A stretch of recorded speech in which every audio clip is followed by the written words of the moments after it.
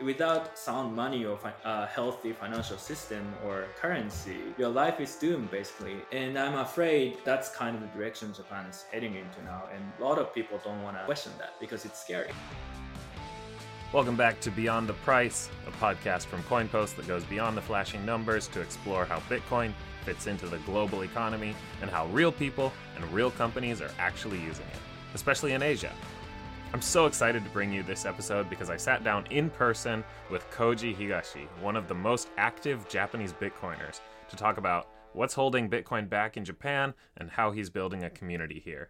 He founded Diamond Hands, Japan's biggest Bitcoin and Lightning Network community, but he's also been around for a long time, so we got some nice perspective on Japan's unique crypto history. Now, some parts do get a bit technical, and I considered running through some terminology in this intro, but I think it's better to just go for it. We talk about a number of things, and most of them aren't too technical, so don't worry if you don't understand a specific part. I will explain just one word, though, a word that's really important in Bitcoin, and that word is custody. Custody in Bitcoin means ownership, or more specifically, control. The whole idea of Bitcoin, what sets it apart from other assets, is that you can custody it yourself. Generally, banks or other institutions custody assets for people, whether those are stocks, bonds, cash, etc. You could custody something like gold yourself, keep it in your safe, but usually people have custodians protect their gold as well because it's hard to secure it at home. But with Bitcoin, you can custody it yourself, hold it in your own digital wallet where only you have access to it. That's why incidents like the FTX blowup are so infuriating, because the idea is that you hold your own Bitcoin. You don't leave it on an exchange where they control it and can decide whether you have access to it or not. Self-custody is the goal. So the goal for Bitcoin tools is to be self-custodial or non-custodial, meaning that even as you use the tools like a wallet, only you control your Bitcoin, not the wallet developer. Often there's a trade-off between convenience or simplicity and self-custody. So there's room for a range of custody arrangements when people are first getting into Bitcoin, but the goal is self-custody rather than using trusted third parties who could steal your money. So that's what Koji and I are talking about when we talk about self-custodial wallets and Lightning Network tools and how they're slow to develop, because it's hard to build solutions that don't rely on trusting the developer or service provider, but it's worth it in the long run. Okay, that's enough from me. Again, the bulk of the conversation is about Japan, but I just wanted to make that one point clear because it's something that's going to come up again and again in future conversations. Let me know how you find this conversation, whether it's too technical or too basic, and I hope you enjoy. I'm here with Koji Higashi, founder of Diamond Hands, but also a bunch of other stuff too. Bitcoiner Hansekai, which is a YouTube channel. Bitcoin Lab. I didn't realize that you founded Bitcoin Lab as well, which puts out research on Bitcoin in Japanese. But Diamond Hands, I should say, the biggest Bitcoin and Lightning community in Japan. So welcome to the show. Yeah, thanks for having me on. I'm excited to be talking about Bitcoin and maybe some Japanese market, culture, what's happening here. Yeah. And even beyond. Yeah. Yeah, I'm super excited to have you because I know, like I mentioned, you started so many Bitcoin-related projects in Japan. True, yeah. And which I think is kind of rare because, as we've talked about, there's not that many Bitcoiners in Japan. Right. And even if people know about Bitcoin, they tend to think of it as like just something to trade, another type of FX, right. Just something to speculate on. So I'm really curious to hear your story, like how you got into Bitcoin. Mm-hmm. Yeah, as you mentioned, I have been involved in a lot of Bitcoin-related projects. Some of them, known outside Japan as well, but a lot of others are only known in the Japanese community. So, and nowadays, very few people ask me about what I was doing before. For example, I can maybe talk about that later, but I was doing, have you heard of Rare Pepe? No? Yeah. Oh, yeah. Well, it was kind of like an NFT precursor to NFT kind of thing, built on the counterparty protocol on the Bitcoin blockchain, right? It was during 2014 through 2017-ish. So I was doing collectibles on the blockchain. Huh. I was one of the people. I would say, obviously, I'm not the only person who was doing that, but I was one of the people who are spearheading and kind of exploring that use case. Issuing supply limited tokens for collectibles and trade them, or just have fun with them, like put images on it basically, and link tokens with certain images, and have limited supply, like 200 ish. So, and that became very popular and known as NFTs later. But in Yeah. 2017 we didn't have the word NFTs, and Yeah. I kind of left around around that because I was doing stuff. Maybe I can talk about that later, but uh, basically I thought, well, focusing on the Bitcoin itself and Lightning Network or second layer tech, layer 2 tech is more important. And then after I left, it kind of, after 2 years or 3 years later, it kind of caught on, even to my surprise. And even Rare Pepe also had a really high price. Some of them had really high prices. So maybe I can talk about that as well. But I have done a lot of different things, mostly on Bitcoin. Was that what interested you in all of crypto, or like when you first came to the scene, was it like the NFT aspect, even before they were called NFTs? Was that what drew you in, or was there something else? Definitely not. So I was attracted to Bitcoin as is, right? Bitcoin as money, Bitcoin as decentralized digital currency that doesn't belong to any corporations or government. I was like, oh, this is very cool, and this is something new. I got super excited, right? But one of the criticism against Bitcoin at the time, even to this day, is that there's no use case for Bitcoin outside just sending and receiving Bitcoin. And to us, we understand the importance of asset itself, right? And being able to move freely and globally, that's also a very important feature of Bitcoin. The limited supply, etc. Listeners also know that already. But at the time, people say like, "Oh, Bitcoin is boring because it's just this weird payment technology." And at the time, we call other use cases, non-currency use cases, as Bitcoin 2.0, right? It's kind of laughable now. Oh, Bitcoin 2.0. Everybody thinks like NFT or Web3, but we were calling it Bitcoin 2.0 at the time, right? Because at the time, there was no Ethereum, basically just Bitcoin. And some people, including myself, were exploring different use cases, right? So, but I was initially interested in Bitcoin itself. Then some people say like, "Hey, Bitcoin is boring and you cannot do anything else, etc." So I started playing with Counterparty and issuing my own token, just as an experiment for fun, right?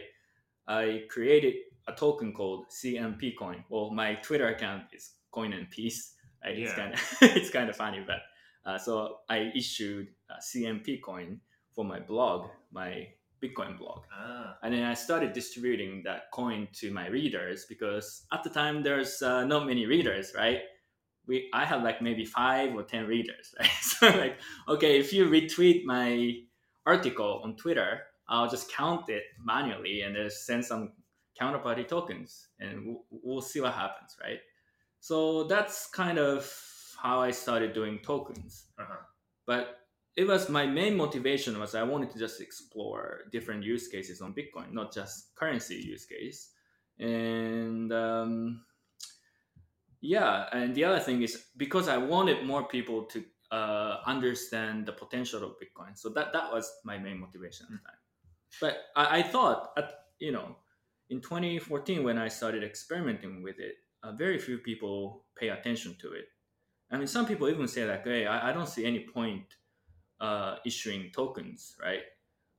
Or bloggers or individuals issuing tokens. There's no use case, or why would you do that and stuff like that." But I thought, this is kind of interesting. You can just kind of print money a little bit, right, on the Bitcoin blockchain, and just send and receive them just like Bitcoin. So I was like, "Oh, this is interesting."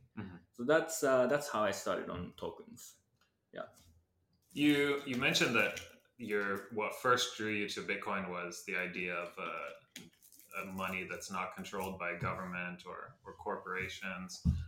In my experience, I mean, definitely my story but also I think most people's story is that they come because they hear they can make money, they can get Right. rich quick. Right. So that's really interesting to me that you came more from the philosophical angle. Is that something you were interested in even before crypto? Like, did you study politics or philosophy, or were you into those kind of things before Bitcoin? A little bit. When I was in college, I was inexperienced and I didn't really know what I was doing as well. But I always felt something is kind of off, like the whole system and etc. Right? So I didn't. So before getting into Bitcoin full time in 2014, I had basically a day job right in Japan, and it's like doing okay. I don't really care about the job, but I was not very passionate about it, right? But after learning about Bitcoin, I thought it's philosophical to some degree, but it's more kind of economical. I thought, oh, this makes sense. This is I studied economics in college, so I was like, I understood kind of, oh, this is a very interesting incentive structure, and oh, this makes sense. It made more sense than the current finance, which I didn't really get. Right, it's very complex, and I don't know why. I don't know how some things are built or structured. It's too complex. I did it, for example, credit card, etc. Why does this have to be this complex and stuff like that? Right, multiple layers, Right. multiple middlemen taking Exactly. fees. And then after learning about Bitcoin, it just really made sense. It just clicked for me. I was like, oh, this is simple. Makes sense, right? And it's cut. So in 2014, if my memory serves me right, one of the main messages there is cutting out middlemen is a good thing and stuff like that, right? Yeah. You can send money P2P, right? So I was like, yeah, of course, you should be able to cut middlemen, like use less middlemen, just like the internet did to information, right? Sure. So it just made sense. It's just better technology, better system, and then from the incentive perspective and economics perspective, it makes sense to me. So, and I also had this type of like, not anti-government, I would say that's a little bit too strong, but didn't really have any trust in authority or the government or corporations. So I was like, oh wow, this is also very interesting from the philosophical perspective as well. So, but I was a very rare one of the rare people in Japan at the time. Yeah, that seems pretty unusual. From what I've seen, Japanese tend to be more trusting of government, or at least we love the government. Yeah. Okay, so you were attracted to Bitcoin for the economic aspects. Right. You played around with tokens, right. And even like a precursor to NFTs on top right. of Bitcoin. But rather than move to, say, other crypto projects, other NFT projects as those kind of rose, you stayed with Bitcoin. Right. Is that around the time that you've started Diamond Hands? No. That was so. A lot of people started moving to altcoins, so-called altcoins, in 2017, 18ish, where there's a huge boom for ICOs, right? So initial coin offerings, right? A lot of people still remember that probably, but before 2016, there was basically nothing, right? People like some Bitcoiners like me in Japan, like attending meetups and talking, blogging, writing articles about it, doing some experimentations like, tokens, collectibles, etc. But it was very quiet, basically. But after 2016, especially after the government officially enacted cryptocurrency law, so that's when people thought, oh, so if now it's regulated and the mainstream companies are also coming to the industry, so this is safe now. This is good. It's good to invest because government approves it or something like that. Okay. And then suddenly a lot of people just rushed into the space. That was in 2017. Yeah. And that was when a lot of also nonsensical things, narratives, and like, oh yeah, you just need to invest in this ICO token or whatever. A lot of noise. Yeah, right? yeah. And I got really sick of it, to be quite honest. Yeah, everything you could think of with a token. Oh yeah, any existing business plus a token. Right, and Japan is actually the forefront of the crypto industry in 2017. Japan had the majority of BTC Bitcoin futures trading volume, BitFly had like 70%, maybe Really? 80% of the global share, which is This crazy. was before Binance, I guess. Before Binance, yeah, Binance was born in 2017. I mean, CZ was even in Japan, right? He has Yeah. some ties to Japan, and Yeah, true. I've met him before he founded Binance as Right. well. And Japan is definitely like in the middle of it, right? Yeah. And then CoinCheck, one of the largest exchanges in Japan, got hacked in 2018, and everything kind of changed. But there was a lot of noise in Japan. Some people enjoyed it, some people loved it because bubble is good for some people to make money, right? There's a lot of weird narratives and hype, and I personally don't really like it, but because I didn't like it, it really stopped me from uh, going into Ethereum and some other chains, because I thought, okay, this was not really what I wanted to see, or this is exactly I hated to see that Bitcoin was supposed to fix, right? Right. So that was one of the main reasons. It's not a business decision, because if my goal is to make as much money as possible, I would be doing probably different things, right? Yeah. Probably issuing my tokens or something. Yeah. Yeah. And then at the time, there's a lot of ICO projects who reached out to me, and I want to promote my ICO projects in Japan. Can you help me? And I've turned down every single offer like that, because I really didn't think. I just wanted to stick with my own like initial excitement of initial passion for Bitcoin. And that was, doing ICOs and stuff. I already knew, I could predict how most of them will end up, which is, tokens going to zero, people leave and abandon projects, right? That's exactly what happened. So yeah, I just seeing that type of phenomena really just kind of discouraged me from just going to other things. Okay, but it didn't discourage you from Bitcoin itself. I mean, like for a lot of people, probably most people who came in at that time, they couldn't really see any difference between Bitcoin and the rest. But I guess you did see a distinction between Bitcoin and that hype. Right, but there's ups and downs, right? Me being in the space in the community for close to 10 years now, and some people already left, right? Not just in Japan, like elsewhere as well. There's definitely some fatigue as well. So in 2017, I was a little bit tired, but at the same time, Bitcoin price also going up as well. And as you know, the block size fall and everything, that was kind of like, not just exciting, but something I was like, I couldn't predict. I was not certain myself what would happen in a month from now, Big something like that. Disagreement within the community. That was huge, right? Yeah. But that was 2017, and after that, Segwit 2x failed, and for Bitcoin, it was more about, for Bitcoin, they rejected consensus change or hard fork, basically. And I personally knew that, okay, that's probably the right direction for Bitcoin, and we just need to build different layers on top of the main chain, right? Layer one. So that's when I started working on the Lightning Network, basically, because I know this is the direction Bitcoin needs to go. But for most other people, like, Bitcoin is kind of stagnant or something, right? They cannot make changes, which is to me, it's a feature, right? Not a bug. But a lot of people in the crypto industry in Japan, they thought, okay, Bitcoin is just kind of an old technology and they can't upgrade or something, right?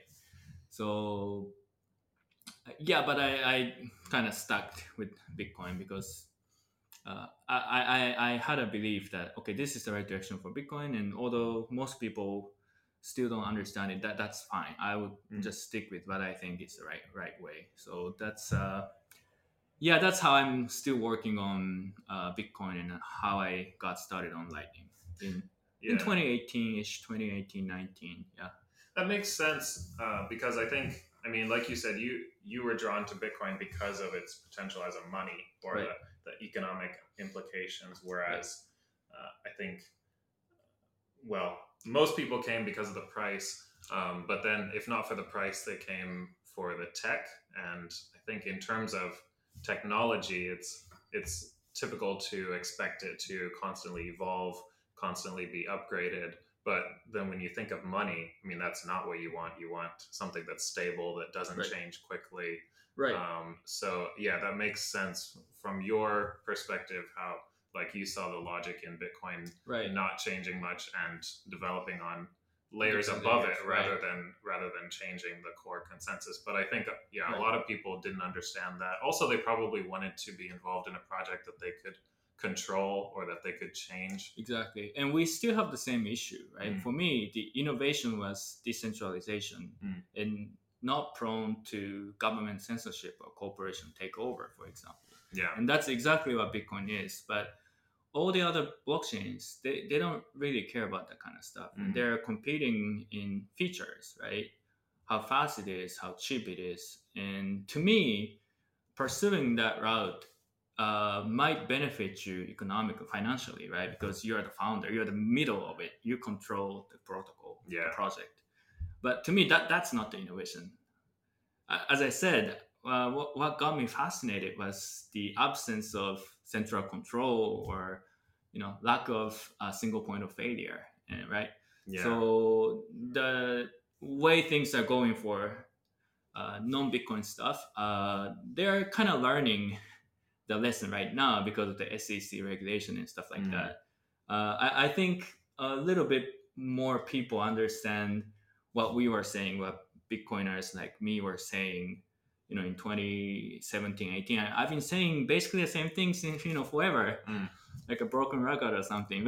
People don't get it until their projects got regulated or just shut down by the government or something like that. Classified as securities. Exactly. Or maybe the founder sells their tokens and, just price crashes or something, they get betrayed, right?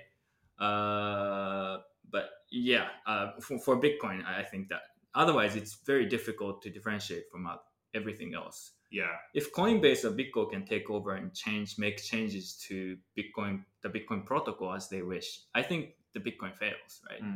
There's no difference between Bitcoin and everything else, I would say. Right. If one entity can make changes, then it's pointless. Yeah, I was just thinking earlier today that so many people, they thought the innovation of Bitcoin was blockchain. Oh, yeah. Really, the innovation was decentralization. Right.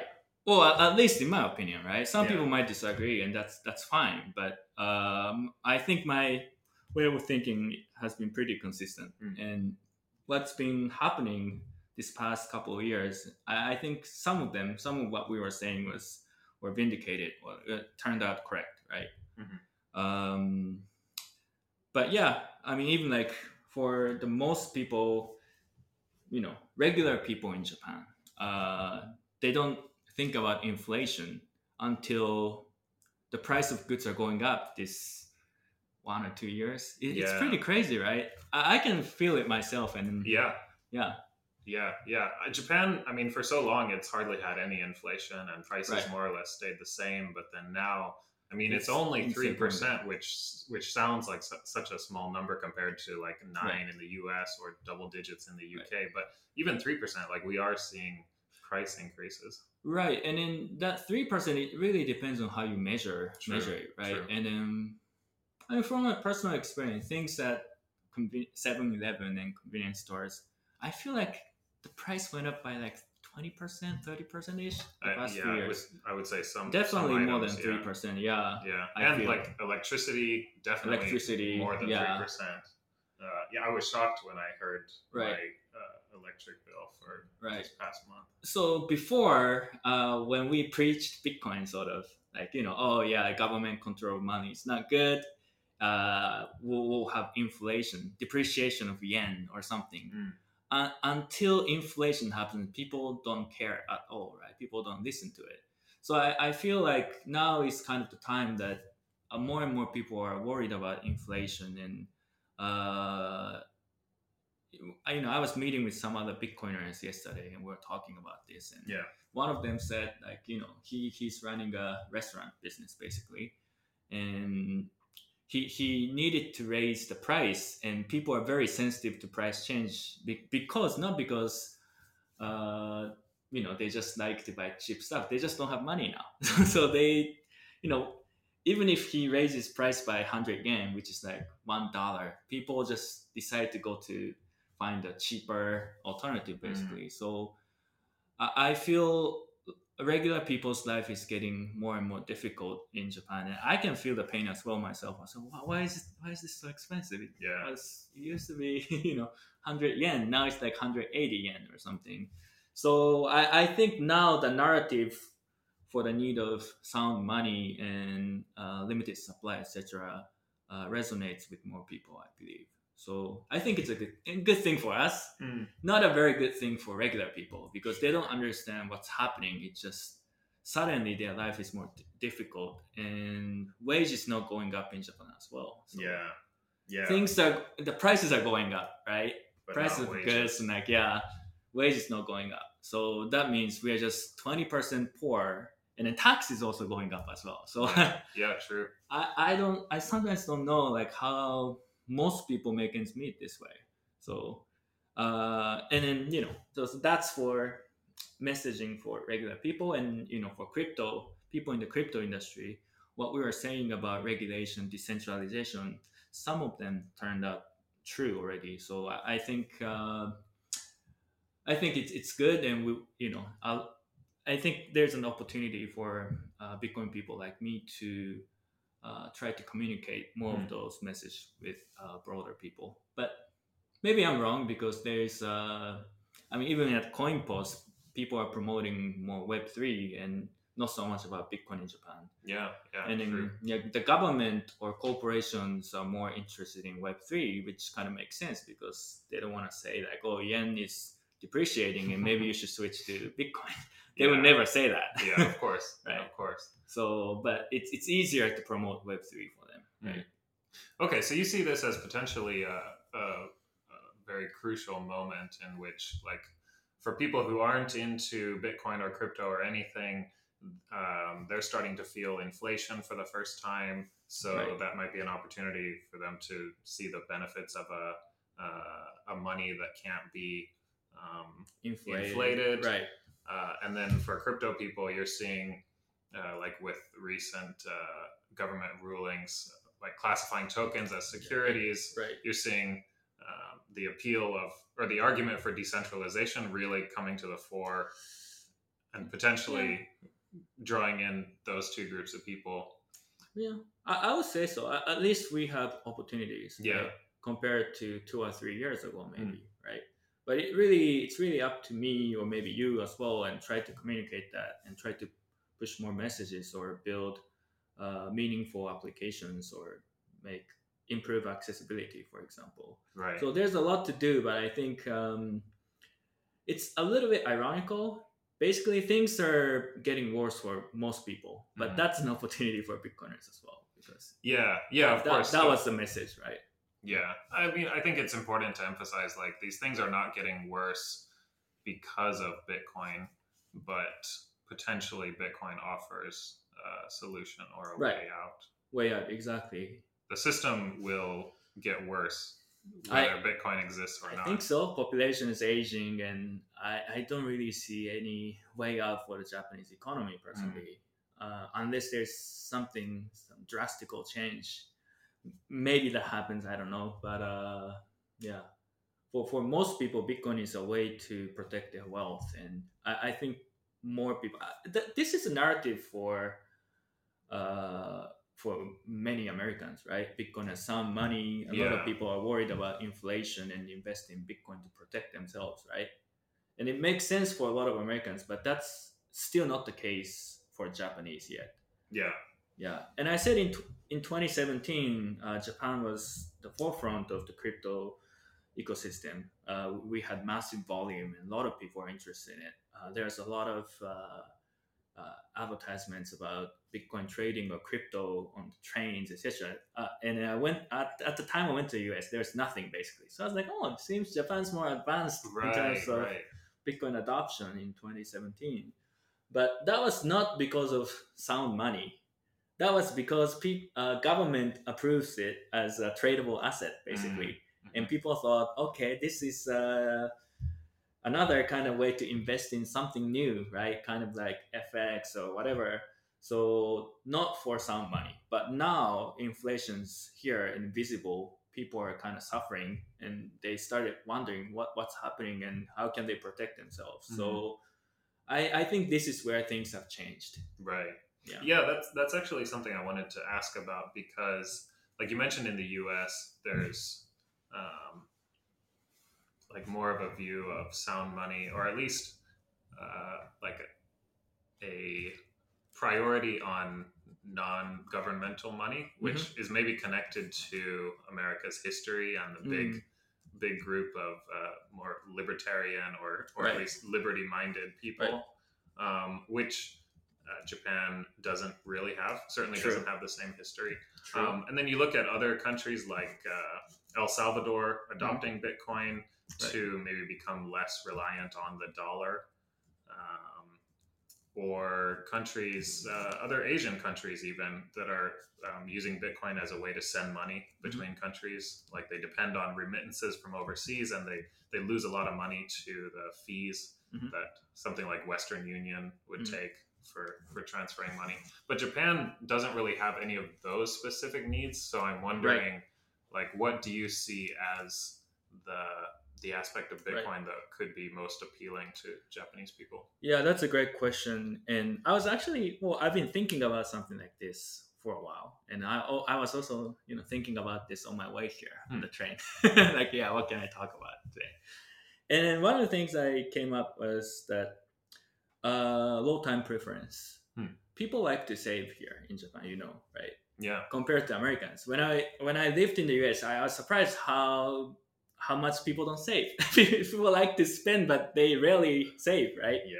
I think that was kind of bad, to be quite honest.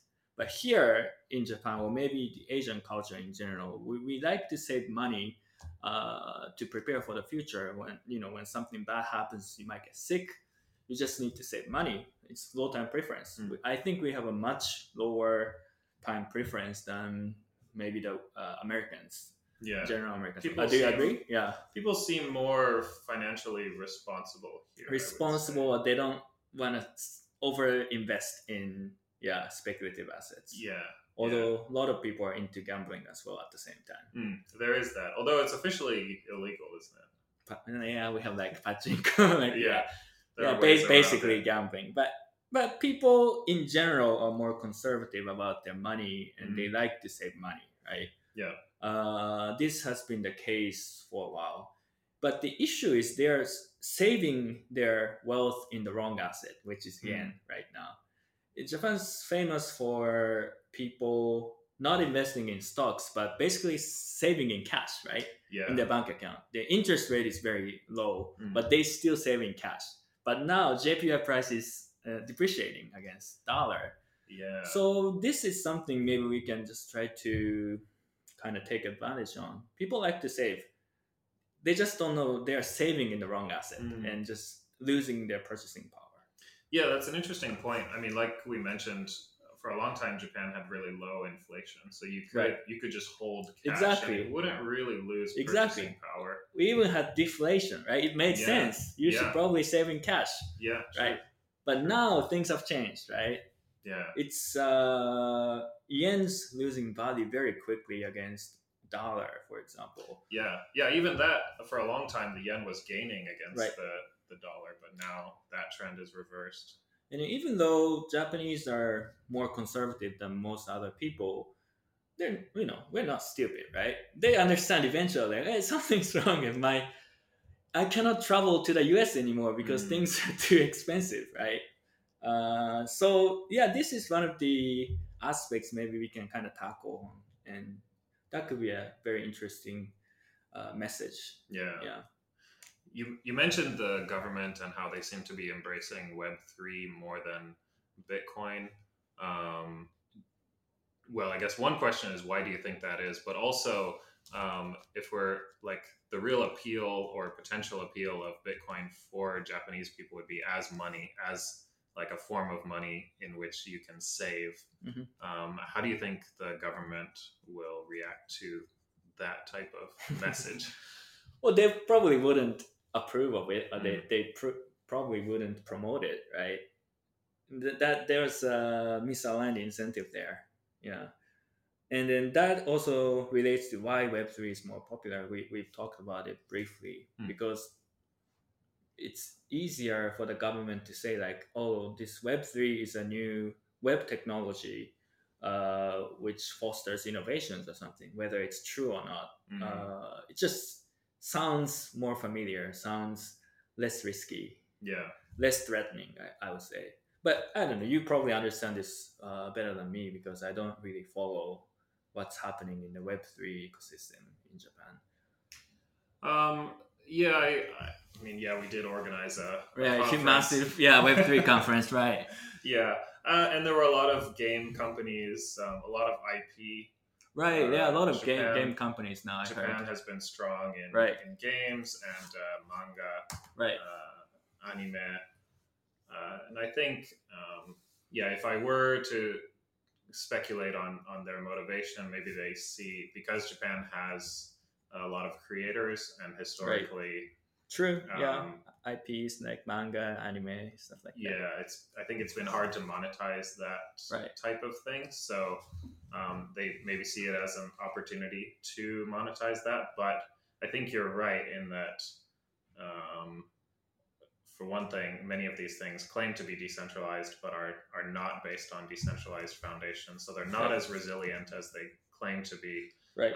But also, I mean, yeah, if we're talking about like money versus what do you want to call it, entertainment or something, Entertainment, right. I think NFTs and yeah. I think money is much more important, a much Exactly. bigger problem. Exactly. I Um, 100% agree with you. I'm not saying like using integrating NFTs in gaming is bad or anything like that. You can do that. I was actually doing that on Bitcoin. I was one of the first people to kind of explore that use case. I see some value in it, mm, right? Because game assets are easier to trade and easier to convert to something more liquid, for example. So, and it's easier to prove how much supply it has, although some of the companies are probably abusing it. But, mm, anyways, so it makes some sense at least, right? You can use blockchain or NFTs, and it doesn't have to be decentralized for most use cases, right? true, true. Because it's controlled by the game company, anyways. It doesn't have to have the same decentralized property as Bitcoin. But as you said, that's a cool use case. That's cool, but that's not live or die thing. And Mm, money just is more fundamental, yeah. and without it, without sound money or a healthy financial system or currency, your life is doomed basically. And Mm, this is what's happening in Argentina, Turkey, or whatever with weak local currency, right? right. And I'm afraid that's kind of the direction Japan is heading into now. And a lot of people don't want to question that because it's scary. Yeah. Yeah. Yeah. But you can say like, oh yeah, you can integrate NFTs in gaming, and it's easier to make money off of playing games. It sounds a little bit more positive Yeah. than Absolutely. saying like, hey, your asset is melting basically. You have to do something about it. Yeah. That's scary. Yeah. Yeah. Yeah. That's a good point. It's easier. Uh, There's a psychological resistance to it, definitely, right? yeah. Yeah. Okay. You mentioned the Lightning Network, and Yeah. I know that's a big part of what you're involved with. Right. And you said you started getting into it 2018 around that Around time. that, yeah. Which is very early. I don't remember when I first heard about the Lightning Network, but yeah, I think 2018. Not many people Right. were talking about it. Right. So how did you uh, get into the Lightning Network, Right. and why did you choose to really make that your focus? Sure. So I said I got into Lightning in 2018, but I was not really doing much. I was just paying attention to it at Mm. least and trying to read the white paper, try to understand, catch up with the development, etc. But I was not doing much. But in 2019, I think it was 20. Yeah, in 2019, we built a prototype for a Lightning wallet. That was actually one of the first projects or a wallet that integrates basically LSP. So again, I was doing something that didn't have a proper name for. So when I studied about Lightning Protocol, I immediately thought, okay, this inbound capacity problem is a huge issue, huge UX issue, because people are more used to on-chain transactions, including myself. So I thought, you just need to give you an address and just send some money to here, right? You can Right. just push your payment here, and like, okay, that's great. It's easy. You can have a QR code, but Lightning UX is completely different. You have to ask the recipient to send invoice to you. Otherwise, you cannot pay, right? You cannot freely push your payment to someone else, right? Okay, And then they have to ask for it from you. exactly, You can't just send it to any address exactly. you like. And also, you have to have inbound capacity, which is probably very difficult to understand for most beginners. It was very weird for me as well. So I was like, okay, there has to be a way to kind of mitigate this issue. So we built basically a prototype of LSP integrated wallet. Basically, you just download a wallet. We open a channel to you in the background, so you don't have to worry about channel management. And you play, and then we integrate that with a game called Sartobi, which one of my good friends, he's also a co-founder of Zebedee Lightning Game Company. Right. Christian Moss has built. So we integrated that into Sartobi. Basically, you play this simple game, and we open, and then you connect the wallet to this game, and we open a Lightning channel in the background. And then as you play the game, we push some sats to you. So that was one of the first applications we built as an experiment. But it was way too early. Obviously, we didn't even have a name for this concept, and not many people got it, I guess. But now that's one of the very common ways to build a Lightning wallet, and so that was kind of one of the things how I got into Lightning. I tried to see a massive issue with this inbound capacity thing, and wanted to build something that's usable for regular people. They just need to install a wallet and connect that with the game and play the game and stack sats. So that was the initial experiment. Yeah. Okay, maybe we should back up a bit.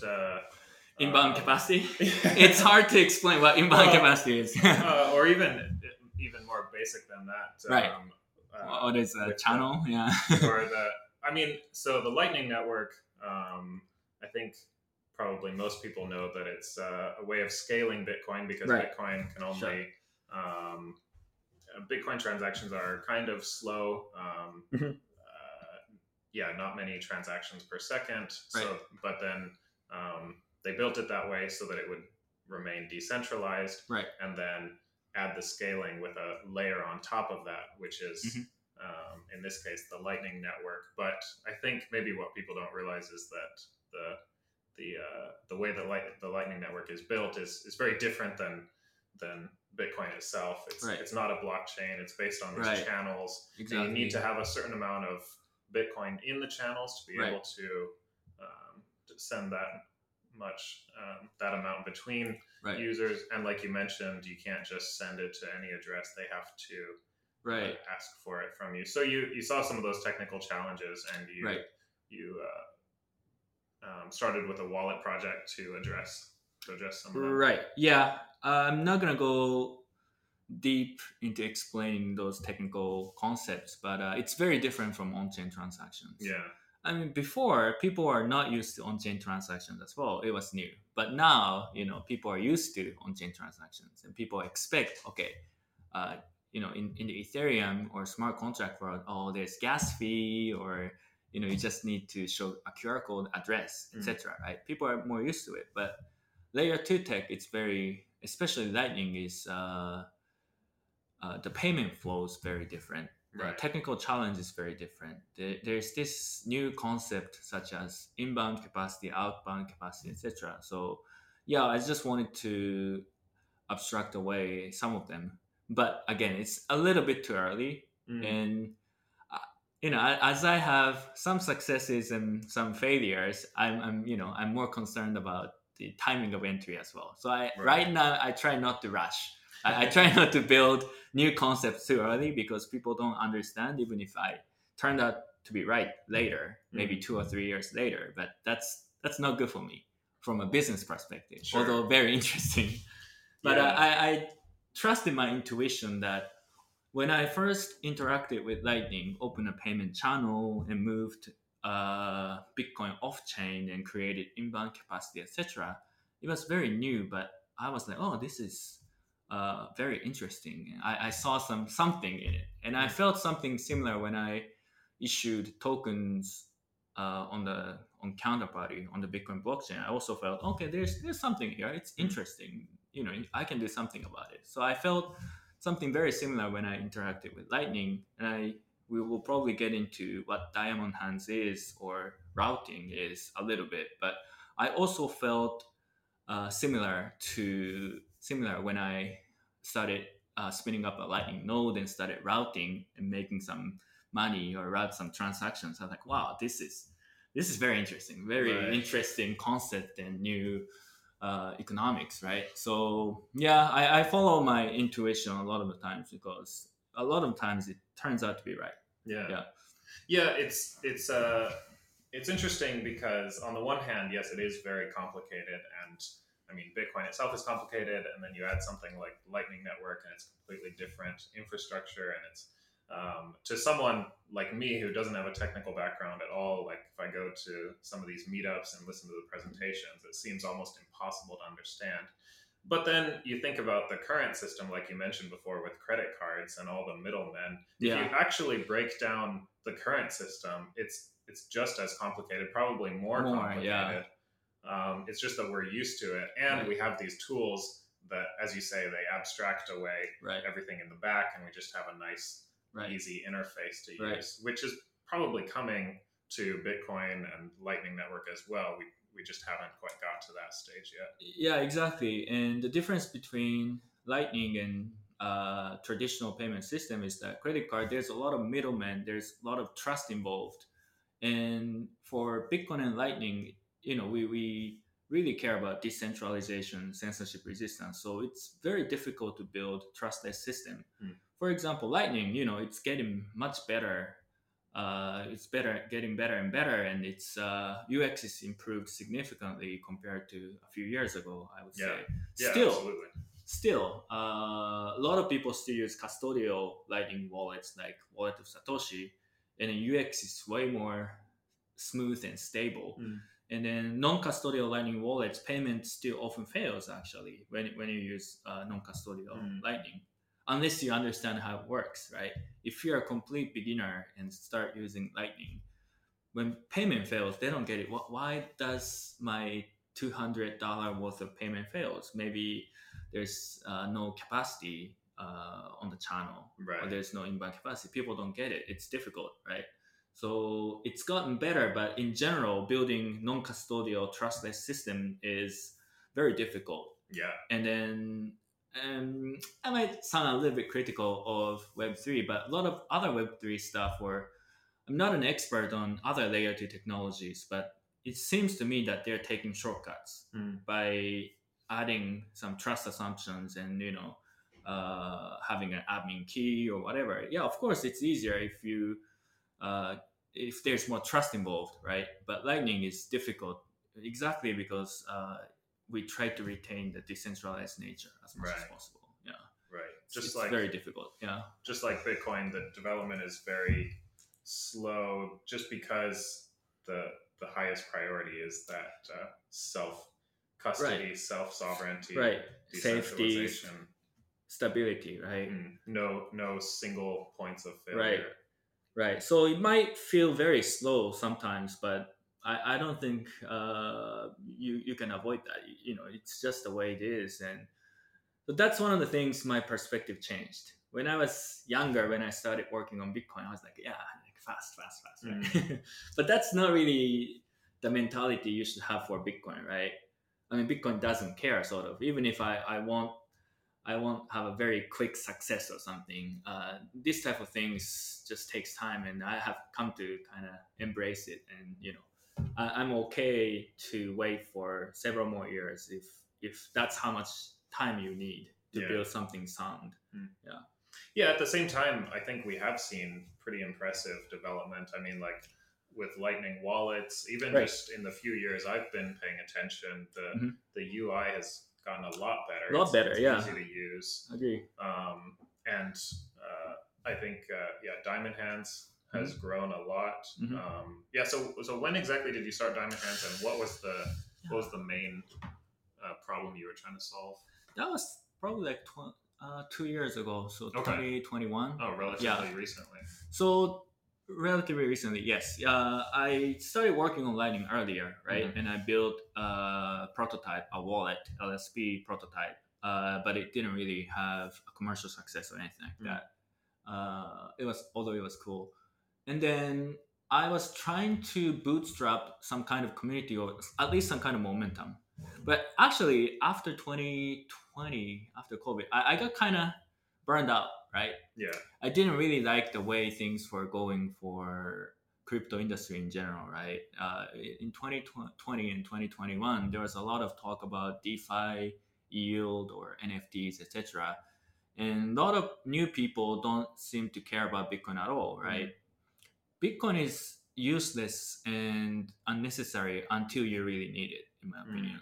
Mm-hmm. And in 2020 and 2021, there was not much talk about inflation and stuff like that. So people thought Bitcoin is just useless old tech, and there's new shiny blockchains and NFTs, etc. Right. And most new people in the industry also didn't really understand, didn't pay attention to Bitcoin. And I was also tired of kind of doing a lot of stuff single-handedly, and doing education and building stuff. It was a lot of work, and I had been doing this for a while, right? Yeah. So I got kind of burned out in 2020, 2021. So I was not doing too much, I would say, doing some consulting, helping some other people. But in 2021, so a couple years ago, I was, I started playing with routing. It's hard to explain what routing is for the audience who doesn't understand. But basically, it's a way to help other people make transactions on the Lightning Network, and by doing that, you can make money basically.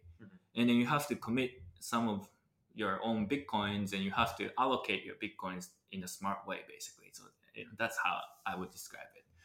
And you need to spin up your own node to do that, right? And we started doing that, and I was like, this is interesting. It's hard to explain why or how, right? But again, like intuition, this is cool. Yeah. And so I started doing that with my co-founder, Yuya. He's the co-founder of Diamond Hands, and he actually takes care of the technical integration. So I'm actually not a very technical guy. I'm not really a tech guy. Oh, really? Yeah. Although I'm doing a lot of product stuff, etc. Yeah, certainly much more than me. I don't know, maybe, but at least you have to understand the technology to some degree as well.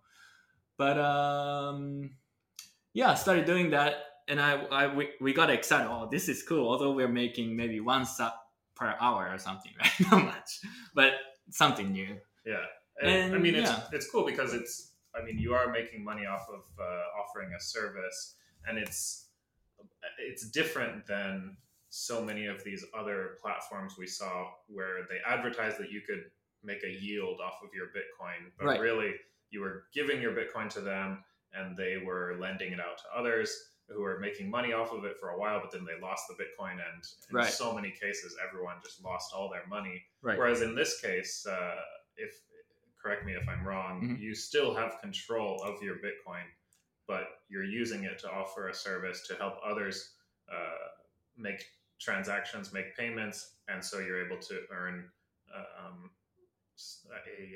a type of yield on top. Correct. of it. Yeah, that is correct. Although routing way of yield is different from DeFi yields, right? Absolutely. Their structure is very different, but it's basically a way to generate a non-custodial yield using your Bitcoin. So that is very cool. It's routing. Lightning routing is one of the non-custodial yields opportunities in the Bitcoin world right now. There are others, but it's one of more prominent examples.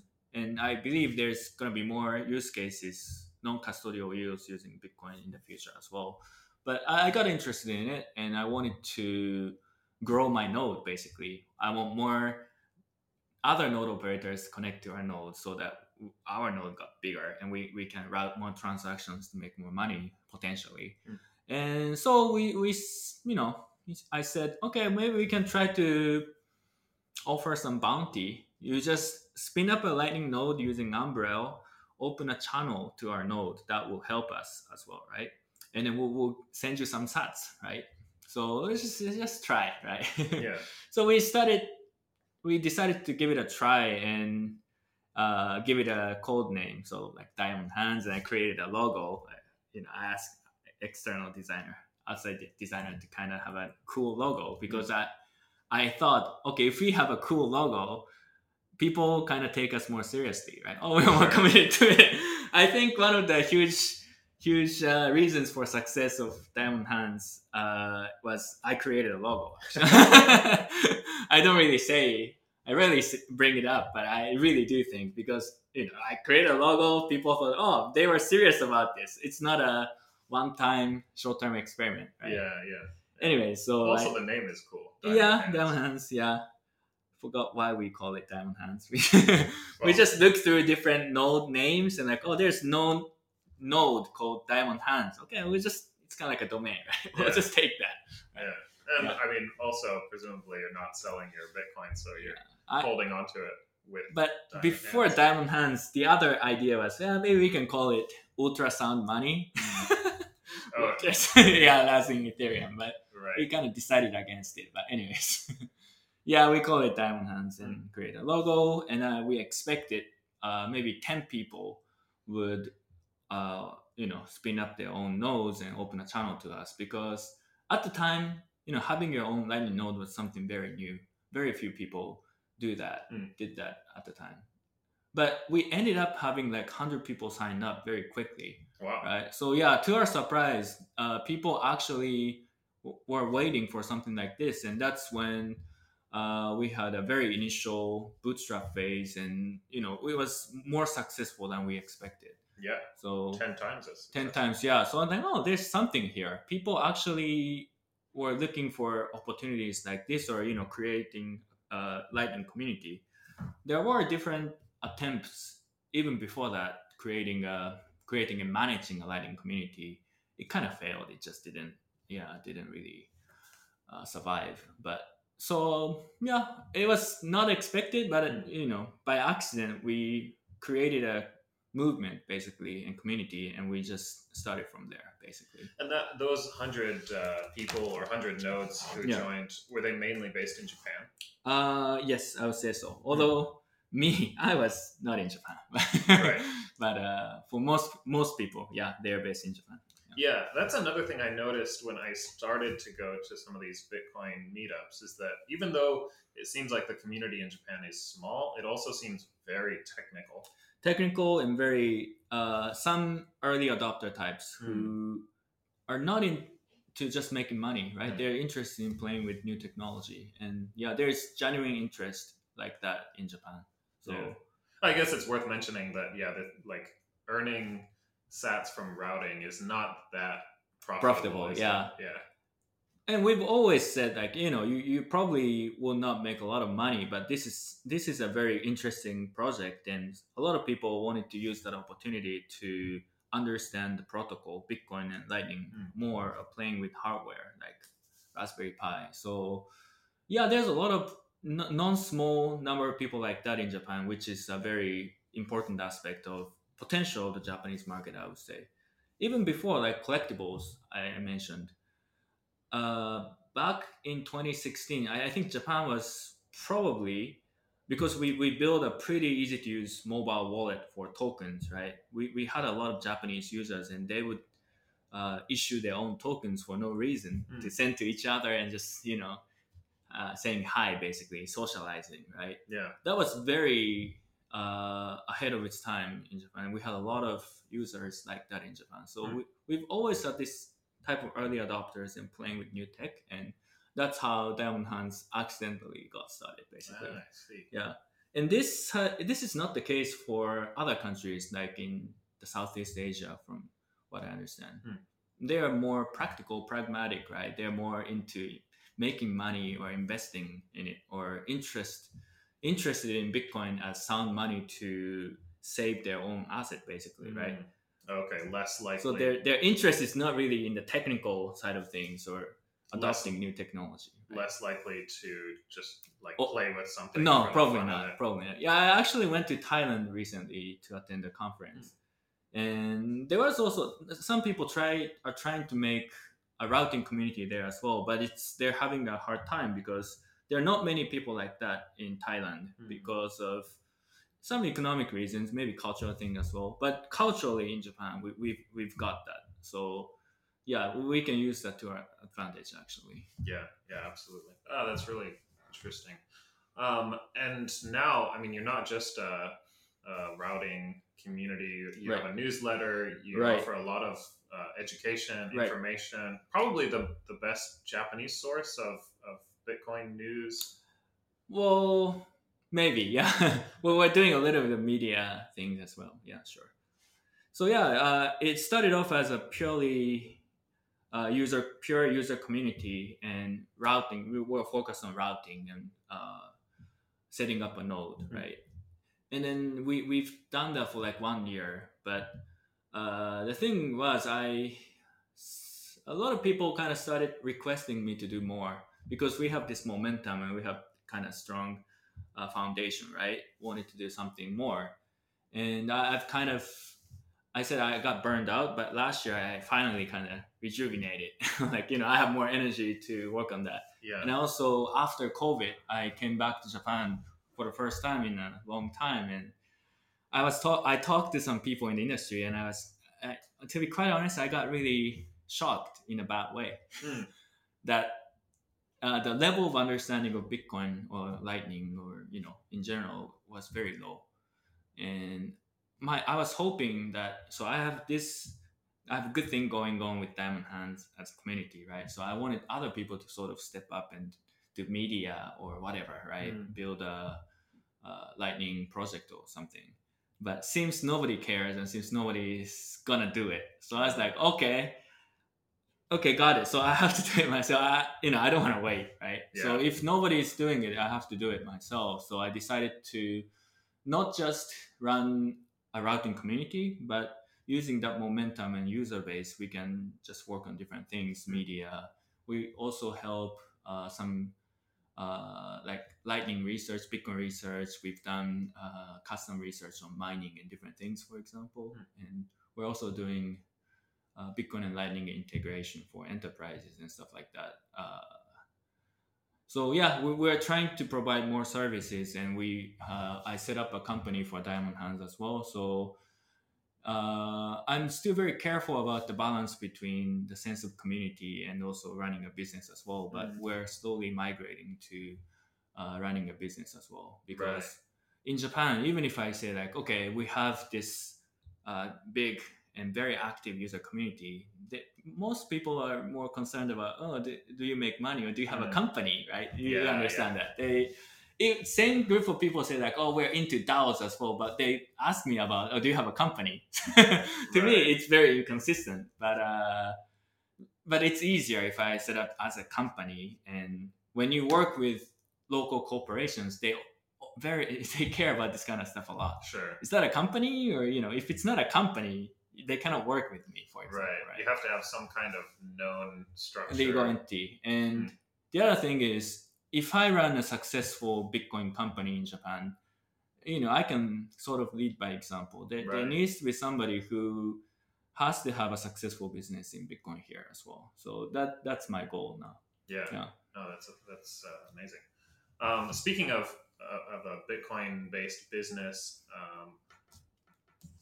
with the Lightning Network, I know that one thing people often talk about is merchant adoption. Getting stores and businesses to sell in Bitcoin. And we saw, even before Lightning Network, we did see some businesses doing that on the base chain, but it's hard because you have to wait for the transaction to confirm. Whereas Lightning instant payments, it is, if merchants can adopt it, it seems like a great solution for them. But what are you seeing in terms of Japanese merchant or business adoption?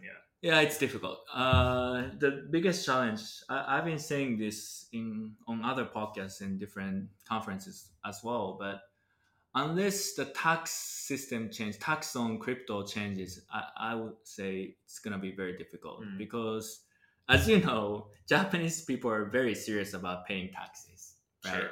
And then every crypto payment technically is a taxable event. Yeah. So every time you make a payment, you have to take a note, like calculate it. Right. Who does that, right? Yeah.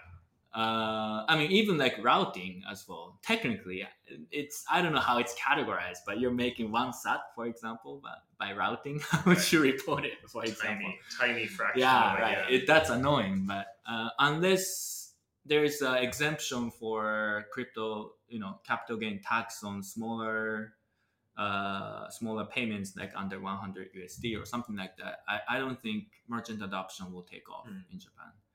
Yeah, because there's no strong need for local people. We have decent payment system like such as PayPay or whatever, right? Yeah. Now, I mean, you have a whole menu of payment options. Exactly. There's way too many actually. Yeah. Adding Lightning on the list is kind of cool, but and then some companies in Japan, some exchanges in Japan have tried in the past, but they never really made sense. Right. Yeah. Okay. So perhaps not the quickest route to adoption in Japan. Hopefully, we'll have more merchant adoption in Japan in the future, but definitely very challenging. On the other hand, inbound tourism, for example, might make more sense. For example, if a lot of stores in Kyoto, for example, accept Lightning, then Americans, for example, visit Japan and maybe they can make Lightning payments from their Cash App or something. That might make sense. And I've been kind of advocating that, but it's very difficult to convince people unless there is a proven example or something, right? So, right. Yeah. Right. Hopefully in the future. I guess unless the store is able to convert the Bitcoin to dollars immediately, they would have to see the value in holding some amount. Exactly. Yeah, that's the other thing. And also not just users, but merchants are also very serious about reporting taxes. And once they have exposure to Bitcoin, they're very worried. And how would you report this? How would you calculate taxes this way? So that's another reason why people are kind of hesitant. Yeah, sure. One thing I definitely wanted to ask about, even though we're running out of time. I don't know. It's kind of up to you. Don't worry about it. Okay. we can go on, but yeah. I appreciate it. I wanted to ask because lately you've mentioned setting up some kind of Bitcoin. Well, in Japanese, I guess the term is seichi. Oh yeah. Like a Bitcoin hub or a Bitcoin mecca. Kind of mecca, yeah, sure. In Tokyo. Yeah. Is that still at the stage of just like a crazy idea, or? It started off as a crazy idea, sort of, it just came up with it. One day, I'm like, oh, that sounds like a cool idea. And I also run a kind of popular Bitcoin YouTube show. So decided to kind of do this. Hey, why don't we just create a new mecca or a new spot where Bitcoiners can get together and just interact, right? Because we had something like that before in Roppongi. Where was that? Well, before Roppongi had several Bitcoin accepting merchants, right? In early days, I mean, Two Dogs Tap Room, they still accept Bitcoin payments, I believe. But I wondered why so many meetups happened at that bar. Yeah, exactly, because from in the past, that was one of the first merchants who adopted Bitcoin payment, and we had meetups frequently at Two Dogs before, right? So Roppongi by default was kind of the place for Bitcoiners to get together before. But after the block size war, so Roger was the founder of that meetup. As we know, Roger Beer, he had a nasty kind of fallout with the Bitcoin, BTC community, and he just forked off the Bitcoin Cash community, right? We had some internal fears as well, and the meetup basically died, right? That's when kind of Roppongi died as a Bitcoin mecca or Seichi in Japan as well. So there was no place for Bitcoiners to kind of get together anymore, right? And I also left Japan around that time. So, and then COVID as well. So there's absence of a physical place where we can just kind of get together and mingle and talk with each other about Bitcoin, right? So, and then this year I was spending a little bit more time in Japan, visiting Japan more frequently. I was talking to other people, and a lot of people said like we want to do some offline events, or we want to meet in person or something like that. So I thought, seems people really are craving for this type of face to face interaction, right? Yeah.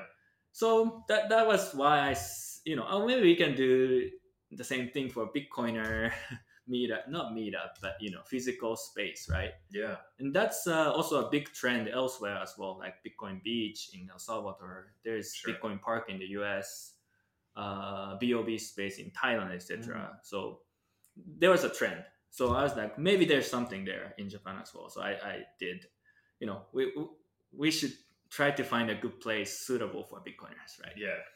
And then actually yesterday, just last night, I had a very small kind of event gathering, and 6 or 7 people showed up, and we just basically just talking and walking around and just talking. But Scoping out locations. yeah, sort of. We had no agenda, so we just walking and talking basically. Yeah. And at dinner together. What part of Tokyo? Koenji. Oh, it's a great yeah, area.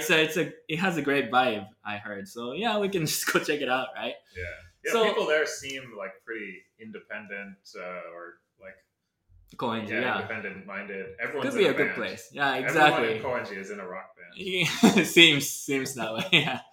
Yeah. Anyway, so and then I did that show, and then surprisingly, a lot of people had very positive reaction about it. I'm like, oh, this is interesting. I've never I've never seen this much of kind of fun, expected this much of fun in Bitcoin for a long time or something. And I was like, well, I mean, to me, routing is very fun, and it's always been fun. But this is actually the key to adoption, probably.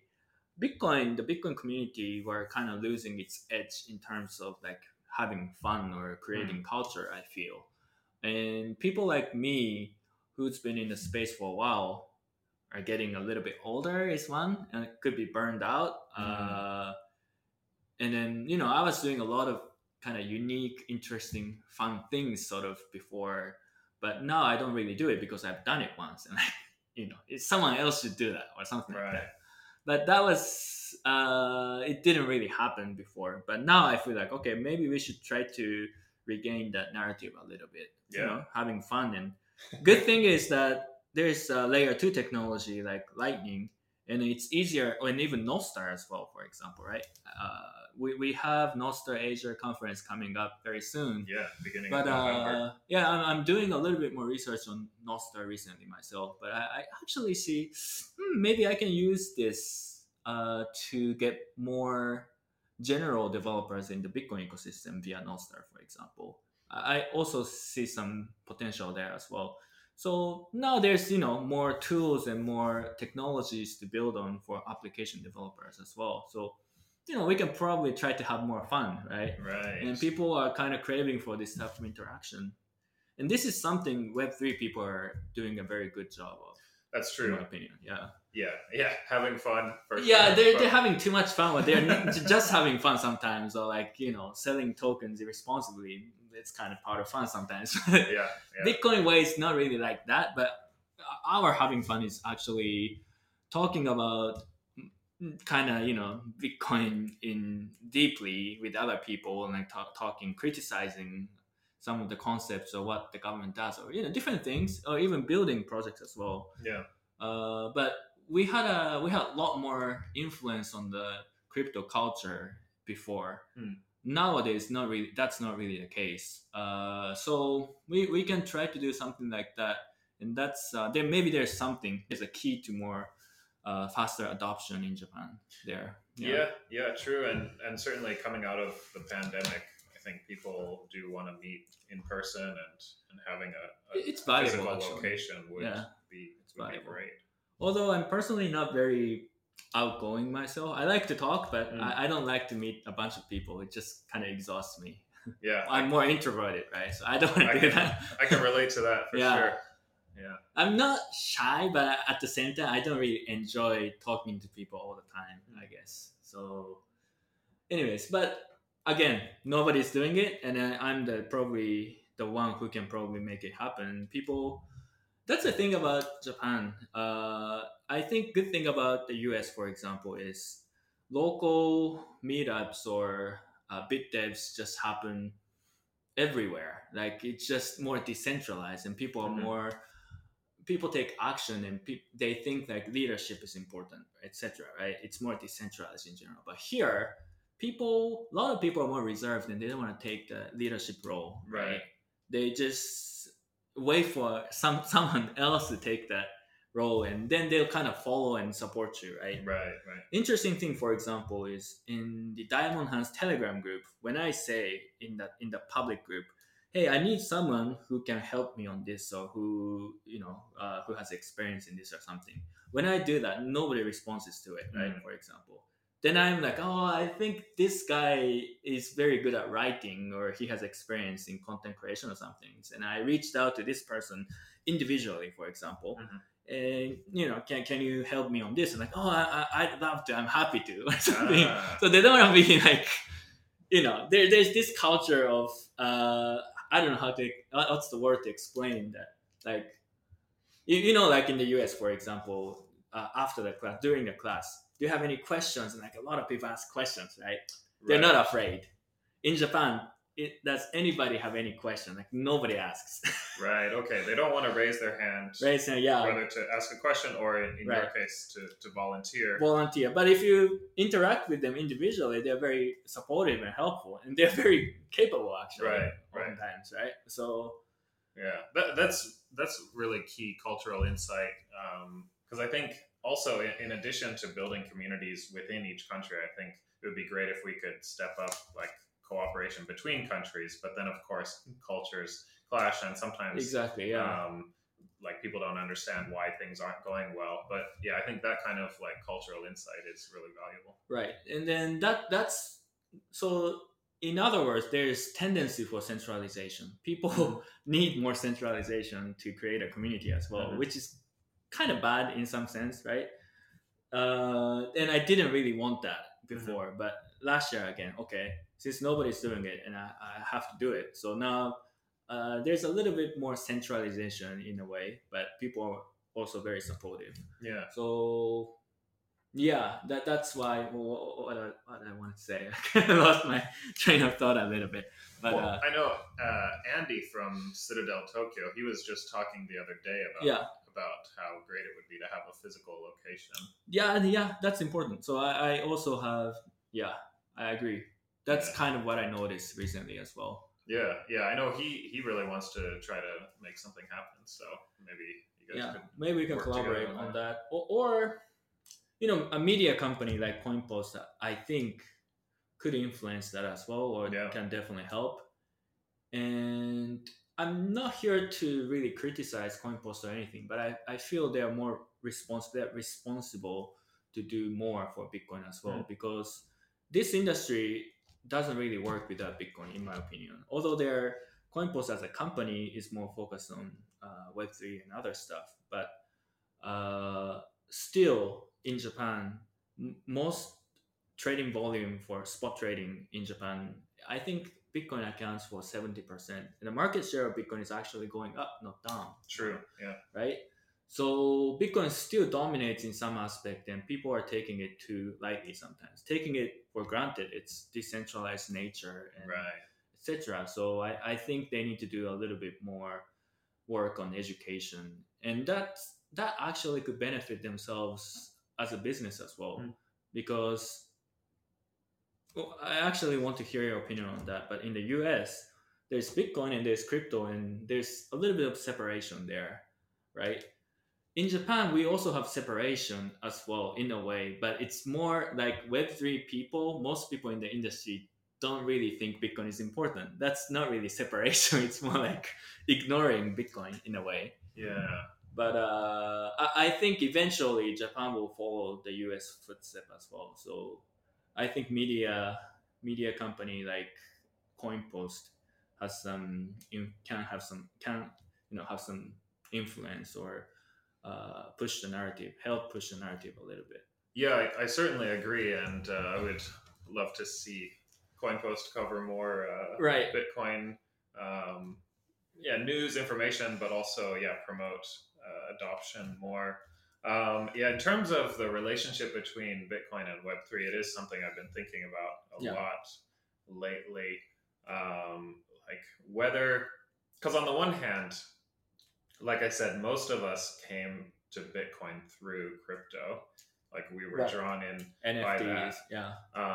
Yeah, for myself, not NFTs per se, but just like Investment in general. yeah, saw it as like a way to make money and was kind of fascinated by this new type of money. Right.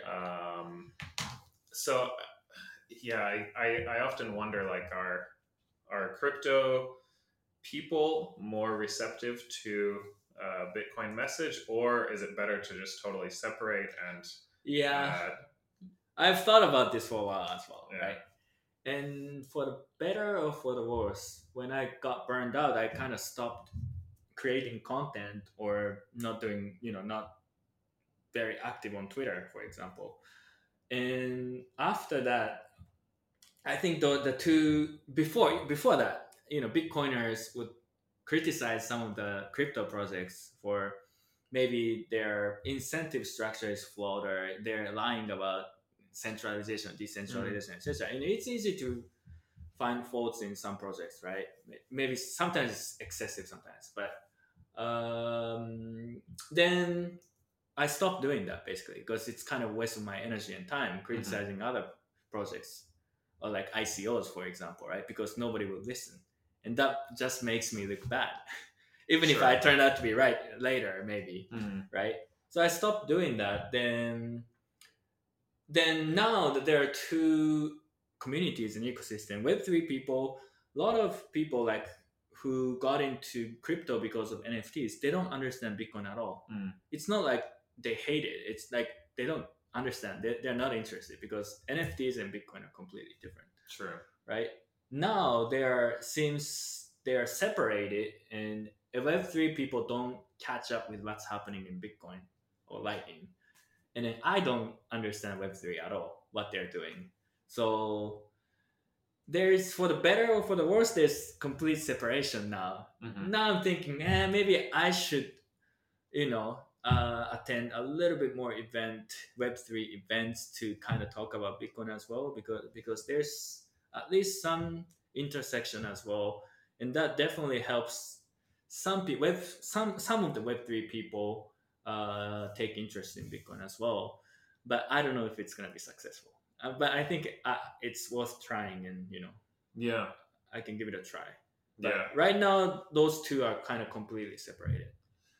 Yeah, from the inside it feels completely separated, and yet from the outside everyone's still like, if you tell It's the same someone, thing. oh, I'm into Bitcoin, they'll say like, oh, how is crypto doing? Like, Right. like they don't even think, like, those words are completely interchangeable in their minds. So True.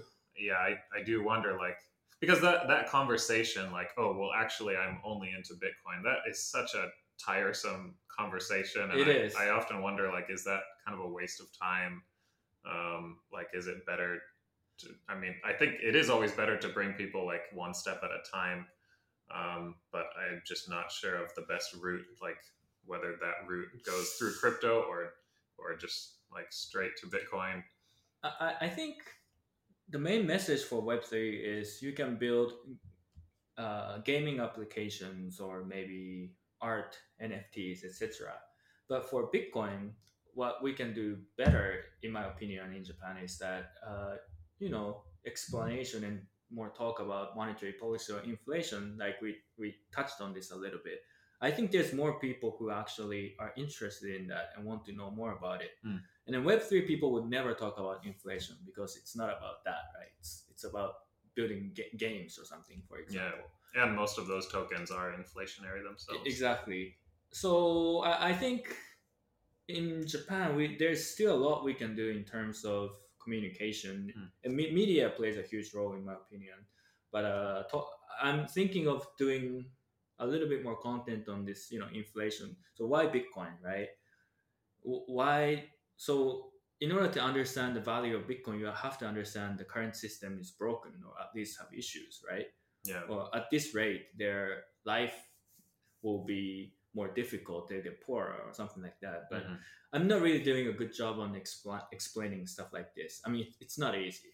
It's not easy. Yeah, there's a new book, Broken Money. I'm reading it Yeah, right now. I'm reading it right now. actually. So I'm thinking of basically not translating the entire book, but creating content similar to that, for example. Yeah, in Japanese. In Japanese, Yeah. and that might help as well. So that's something we can do immediately. I think Yeah. there's a lack of content around that, and Teruko of Fogger Ventures Japan is doing a very good job translating some of the stuff like Bitcoin Standard and Yeah, she translated the Bitcoin Standard. some notable articles in English. But I noticed something.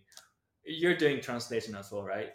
When you translate something, so when you do basically literal translation, people don't really care, even if the content is good.